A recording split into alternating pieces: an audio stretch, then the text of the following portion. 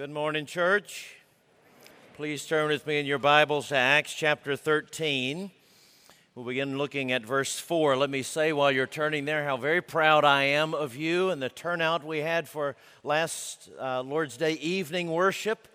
I think it was a record number, and it's becoming more and more a habit of our church. I trust you're blessed by beginning an evening each Lord's Day with worship.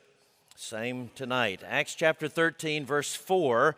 And because it's such a long passage and we are limited in our time, we don't want to give short shrift to the Lord's Supper, I'm going to guide you through the reading of this text, and I'll comment on the whole of the text, but we'll only read portions of it.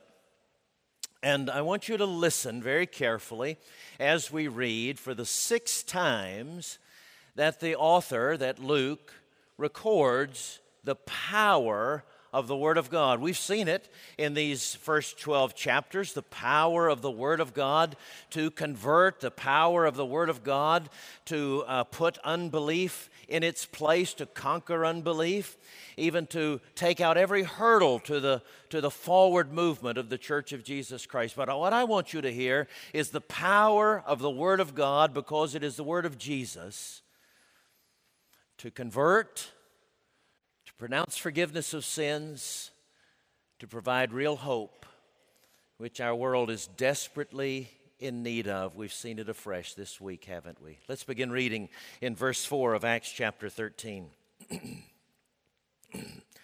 So being sent out by the Holy Spirit, they went down to Seleucia, and from there they sailed to Cyprus. When they arrived at Salamis, they proclaimed the word of God in the synagogues of the Jews, and they had John to assist them. When they had gone through the whole island as far as Paphos, they came upon a certain magician, a Jewish false prophet named Bar-Jesus. He was with the proconsul Sergius Paulus, a man of intelligence, who summoned Barnabas and Saul and sought to hear the word of God. But Elymas, the magician, for that's the meaning of his name, opposed them, seeking to turn the proconsul away from the faith. But Saul, who was also called Paul, filled with the Holy Spirit, looked intently at him and said, "You son of the devil, you enemy of all righteousness, full of all deceit and villainy, will you not stop making crooked the straight paths of the Lord? And now, behold, the hand of the Lord is upon you, and you will be blind and unable to see the sun for a time." Immediately mist and darkness fell upon him, and he went about seeking people to lead him by the hand. Then the proconsul believed when he saw what had occurred, for he was astonished at the teaching of the Lord. Now, Paul and his companions set sail from Paphos and came to Perga in Pamphylia. And John left them and returned to Jerusalem. But they went on from Perga and came to Antioch in Pisidia. And on the Sabbath day, they went into the synagogue and sat down. Now, verse 26. "Brothers, sons of the family of Abraham, and those among you who fear God, to us has been sent the message of this salvation. For those who live in Jerusalem and their rulers, because they did not recognize him nor understand the utterances of the prophets, which are read every Sabbath, fulfilled them by condemning him. And though they found in him no guilt worthy of death, they asked Pilate to have him executed. And when they had carried out all that was written, they took him down from the tree and laid him in a tomb. But God raised him from the dead. And for many days he appeared to those who had come up with him from Galilee to Jerusalem, who are now his witnesses to the people. And we bring you the good news that what God promised to the fathers, this he has fulfilled to us, their children, by raising Jesus." Then 44. The next Sabbath, almost the whole city gathered to hear the word of the Lord. But when the Jews saw the crowds, they were filled with jealousy and began to contradict what was spoken by Paul, reviling him.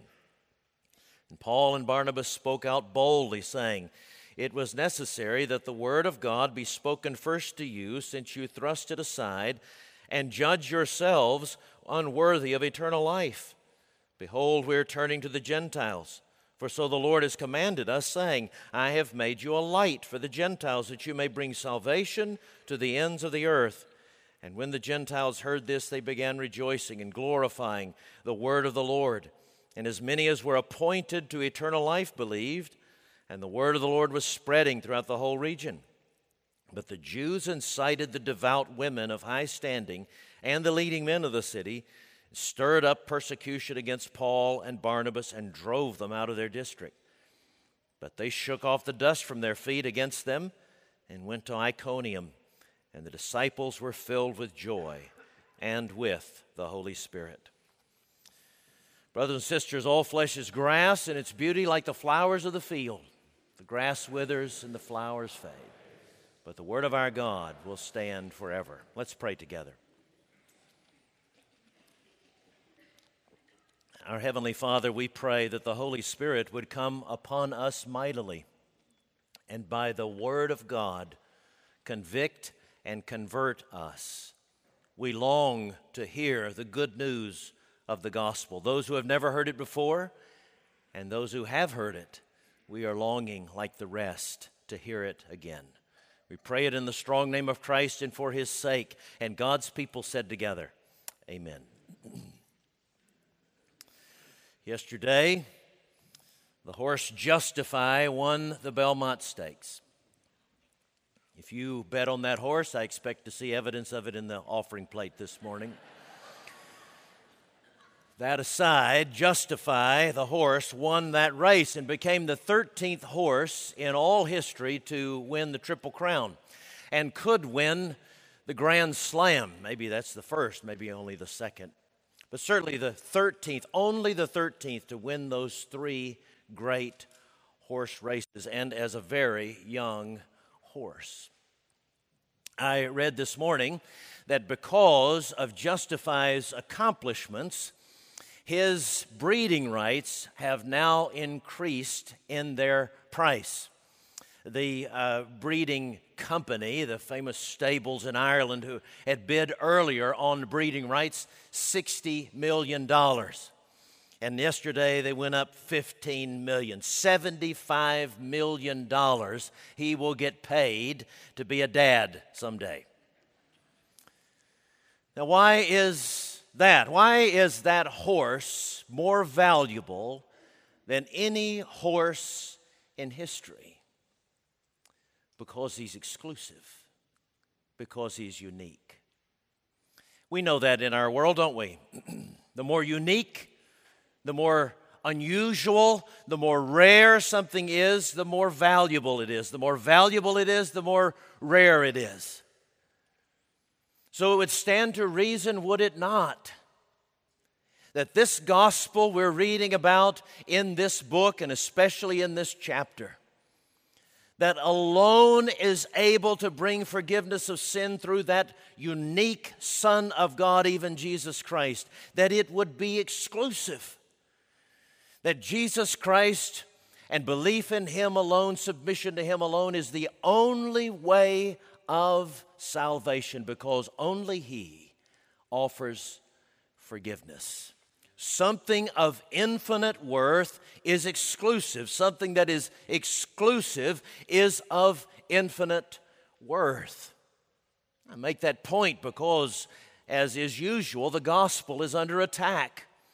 There is a fresh attack against the exclusivity of Jesus Christ as the only way, the only truth, the only source of eternal life.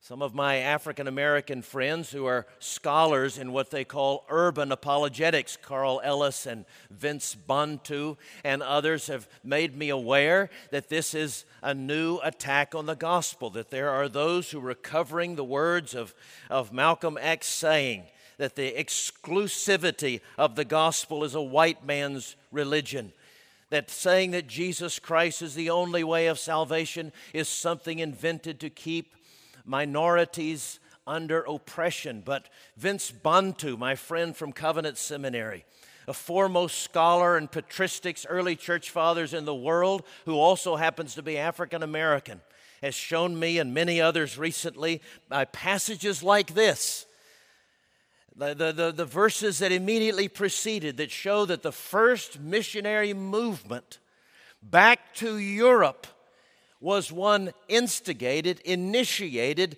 by black Africans named Lucius and Simeon or Simon of Cyrene. That exclusivity of Jesus was not something invented by Europeans. It was hatched in North Africa before there was a Europe. It's far from something that we have invented to keep others under control or pressed down.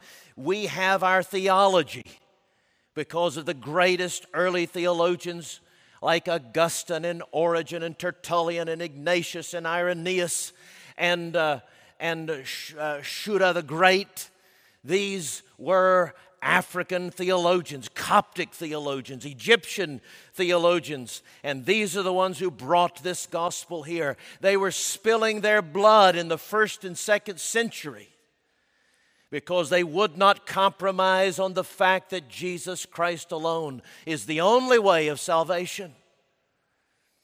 I want you to know that from the earliest days, people have laid down their lives from every tribe and tongue and people and nation to which the gospel has gone. They have laid down their lives for this gospel because they know that there is salvation in no other name but Jesus, who alone gives forgiveness of sins. It is what the world is longing to hear, that there is hope. And that hope can only be found in forgiveness of sins in Christ alone. It is what moved then Paul to say this very unpolitically correct thing, this very inhospitable thing, that you, Elymas, an intelligent man or a son of the devil, an enemy, a villain, a man of crooked ways. Why would he say things so strongly? Because he was trying to confuse the only message of hope. I want you to appreciate how wonderful that news appears to those who have never heard. First of all, by understanding who this Sergius Paulus was. He's identified, he's described in verses 4 through 12. He's called a proconsul of Cyprus. Cyprus was annexed by Rome in AD 55. And then a couple of years later, it was made a colony, a part of a region called Seleucia. That's mentioned in the text. And then as it grew in prominence, it was attached to a legate who was a kind of administrator for a region. But eventually it became such an important place, you might say it became a full state, not just a territory, but a full state about 25 years later. It was given not a legate, not an administrator, but a governor called a proconsul. In fact, this man Sergius Paulus, as a proconsul, one who was toward the council, part of the council, became a member of the Roman Senate. He had a hand in ruling the entire Roman Empire. That historical background is important because I wanted you to realize, number one, that what Luke is writing is accurate. Remember, we looked in these early verses of Luke and Luke's gospel that Luke says, I have gone to great extent to make sure that what I'm writing to you is completely accurate. Any lesser scholar would have called Sergius Paulus a legate, but he had been made a proconsul 2 years before, and Luke took note of that, and Luke with accuracy puts that down. You may trust that this word is fully accurate, not only about historical details, but all of its doctrine as well. The second reason I want you to understand something about Sergius Paulus is to understand this was a mighty, powerful, a very important, powerful Roman leader. And powerful Roman leaders did not become so in a democratic system. They did not become so by a peaceful transfer of power. Backstabbing in the Roman government was not just a way of speaking. Remember your high school Julius Caesar study, et tu, Brute? You only got higher up in Roman leadership by literally trampling on those around you, killing them if necessary. A powerful Roman man could abuse little boys at will. He was given rights to every other woman to abuse her and do with her what he wanted to do. These were horrendous people. This was a man with blood on his hands. This was an adulterer. This was most likely a pedophile. And this man believed. And when this man believed, I want you to look at verses 38 and 39. This is what happened to him. Let it be known to you, therefore, brothers, that through this man forgiveness of sins is proclaimed to you. And by him everyone who believes is freed from everything from which you could not be freed by the law. Everything. There are some within the sound of my voice or watching TV who are sitting in prison cells literally with blood on your hands. I want you to know everything means everything. What can you be forgiven of? Everything. Others of you don't have literal blood on your hands, but you have ruined families. You have crushed the self-esteem of your children. You have done things that haunt you in the middle of the night and you find impossible to find forgiveness from. But I'm telling you, it's because you're looking in all the wrong places. It can be found. It must be found in Jesus Christ. Jesus says your sins may be forgiven. Everything means everything. If he can forgive Sergius Paulus, he can forgive you. I want you to know about Sergius Paulus because I want you to know the good news of forgiveness in Jesus Christ. And if that is the message that everybody needs to know, then how are we going to get it to them? Here's what it takes. It comes in the text. Look, it takes this. First of all, it's very complicated. Listen carefully. It means open your mouth. Verse 5, they proclaimed the message. They proclaimed the Word of God. Oh, I'm not a theologian, you say. I don't have a seminary degree. They didn't either. They weren't formally trained. Some were commoners, some were fishermen. But they were able to proclaim a message like this, a transforming message in a compelling way to a man who was noted to be of intelligence. And how did they do it? They did it in the courage they knew came from the Holy Spirit. Verse 5, verse 7. This Holy Spirit empowered them to speak in a way that was convincing and compelling. And they were willing. In verse 11, you notice they were willing to offend. This Elymas, this magician, he wasn't viewed as a crazy man. He was with a man of intelligence. That was put there for a reason. He was made a counselor to this man of intelligence because he seemed erudite. He seemed to know the latest trends. He seemed to know something about everything. Demons can help people know lots of stuff. He was sophisticated. He wasn't a wild, crazy man. He probably wasn't a mean man. I was thinking yesterday about all the heretics I've known in my life. There are only two I really didn't like. The others were really nice people. They're not easily given away. They can be religion professors. They can be your next door neighbor. They can be your friend. But in the hand of the devil, they make straight ways crooked. They confuse the gospel.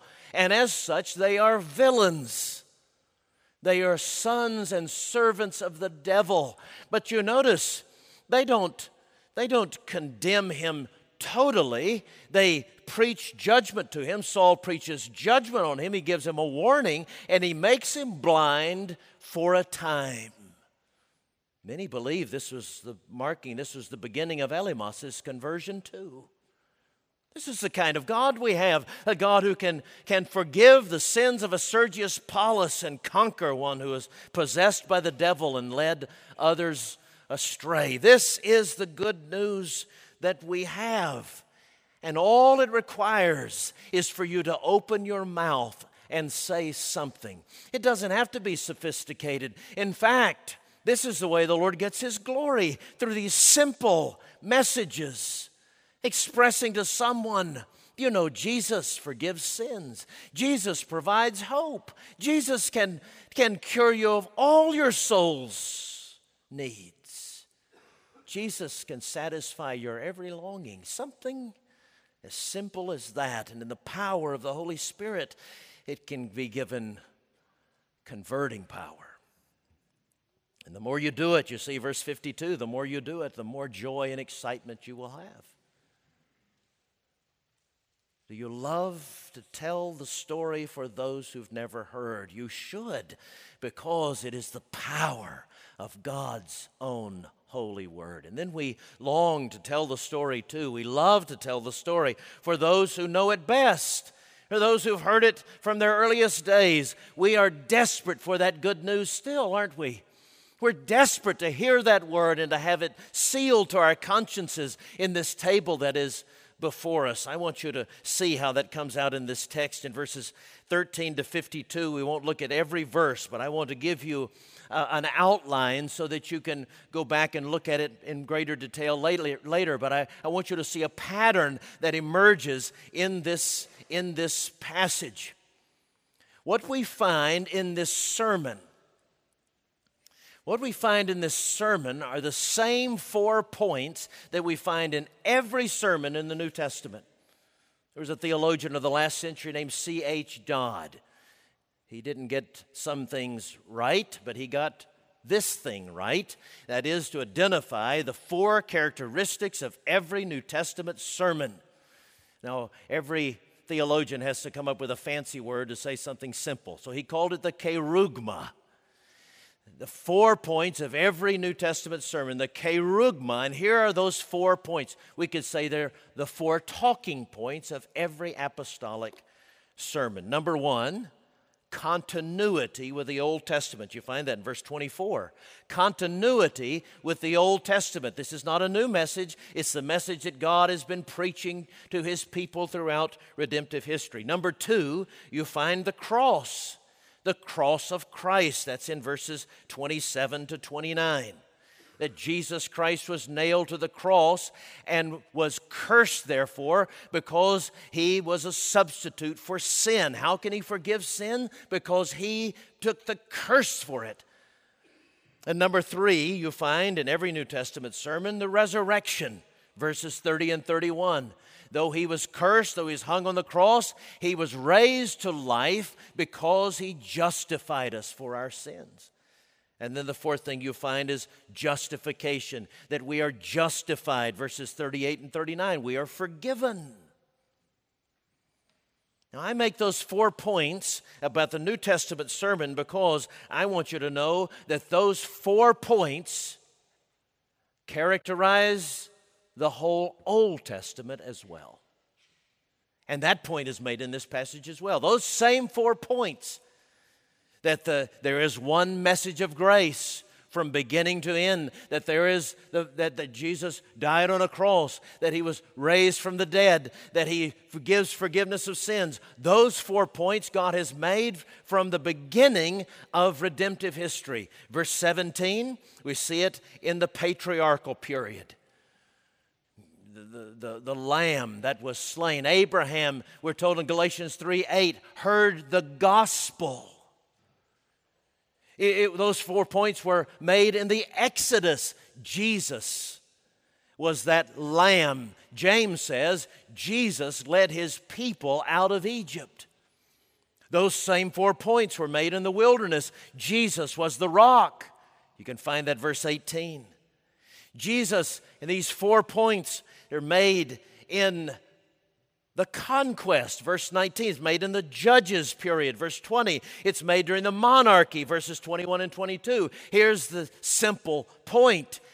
The gospel, the good news of justification by faith alone, forgiveness for all of your sins by the death, burial, resurrection of Jesus Christ, has been the message from the beginning of the Bible to Malachi, and again through Matthew, through Revelation, and it all tells you this. Here's what the preacher was saying here. That God has been pursuing you throughout the ages in order to tell you this good news. Paul says, don't you know it? Don't you know it, Jewish people, that He has been pursuing you? Don't you know it, Gentiles? He has been pursuing you. He states it over and over again in Scripture. I am coming to preach forgiveness of sins to you through a Messiah, through my Lamb. The message of this culture, though it obviously is not working, apparently it's not working. Suicide rates continue to increase, jumping 25% in the last 20 years. Hundreds of thousands of people taking their lives every day because they've lost hope. And yet our culture, the cultural message even in our Disney movies, is they're doubling down on the same message, which is just be content with who you are. Just be content with who you are, thinking that's the most loving message they can give. But there are people who know that who they are is not right, and they don't want to remain who they are. And so when they hear that the only message we have is that you better be content with who you are, then what use is there for living? But Jesus comes to you and says, you should not be content with who you are, because I made you for so much more, and I can release you from the damning existence that you are living in now. And I can forgive you, and I can wash you clean, and I can set you on a road to growth and hope and healing that will come at the great day. You are not doomed to stay who you are. This gospel is of infinite worth because it's the only gospel. It's the only good news. It's the best news. Your pastor has to be convinced of the gospel every day and every week, because it's counter to everything we know, isn't it? I preach the gospel to you week by week, and you preach the gospel to me by your lives. I preach the gospel to you week by week from the pulpit, and my friends and loved ones, not only here but around the world, tell their stories to me to say that convince me, yes, this gospel is true and it satisfies. You know, I realized something this week that it's hard for me to think of. I can't think of a heresy in the history of the church that was not started by a pastor. And here's why I think that we pastors start heresies. It's because we sit and weep with people who say, the cost is just too much. If I give up this beloved thing to follow Christ, or if I continue with Christ in this way, it's going to cost me this. And we see that demand, that taking up the cross can sometimes be bone crushing. We think there's got to be another way because we love people so much, our hearts get in front of our heads. Recent heresy by Colton Pearson. Colton Pearson's a nice man. He was in agony about his friends who said the price of the gospel is too much. Others who say that there are many ways to God and find it impossible to believe that their loved ones, their neighbors, their friends, their family members will not go to heaven unless they embrace Christ alone. And so we pastors can compromise things, and as a result, we can allow people to be happy with us, but not satisfied. And someday we'll have to look them in the face, and they'll say, "Why did you want so much my approval that you were willing to let me go to hell?" One of the greatest costs that I have witnessed of someone walking with Christ is to give up same-sex attraction, or to live a celibate life though they remain same-sex attracted. A new friend, his name's Sam Allberry. He's an Anglican priest. He wrote a wonderful gospel-centered book called Is God Anti-Gay? And he says in it, God is opposed to homosexuality, yes, but because he loves you so much more. And Sam Allberry can say that with authority, because he is a man who has never known anything but same-sex attraction and has no hope of changing, but has chosen to live celibately and endures great persecution by saying sex is only acceptable in heterosexual marriage. Recently, he was sitting across from a friend of his who had been in a relationship for 15 years. And this man said, "What could be so important that I should give up my partner?" And Sam, a pastor, was wrenched in his heart and finally remembered the verse from Matthew 10, that he who gives up houses and lands and fathers and mothers and sisters and brothers will receive that much more in this life and in that which is to come. And then he said this to his friend.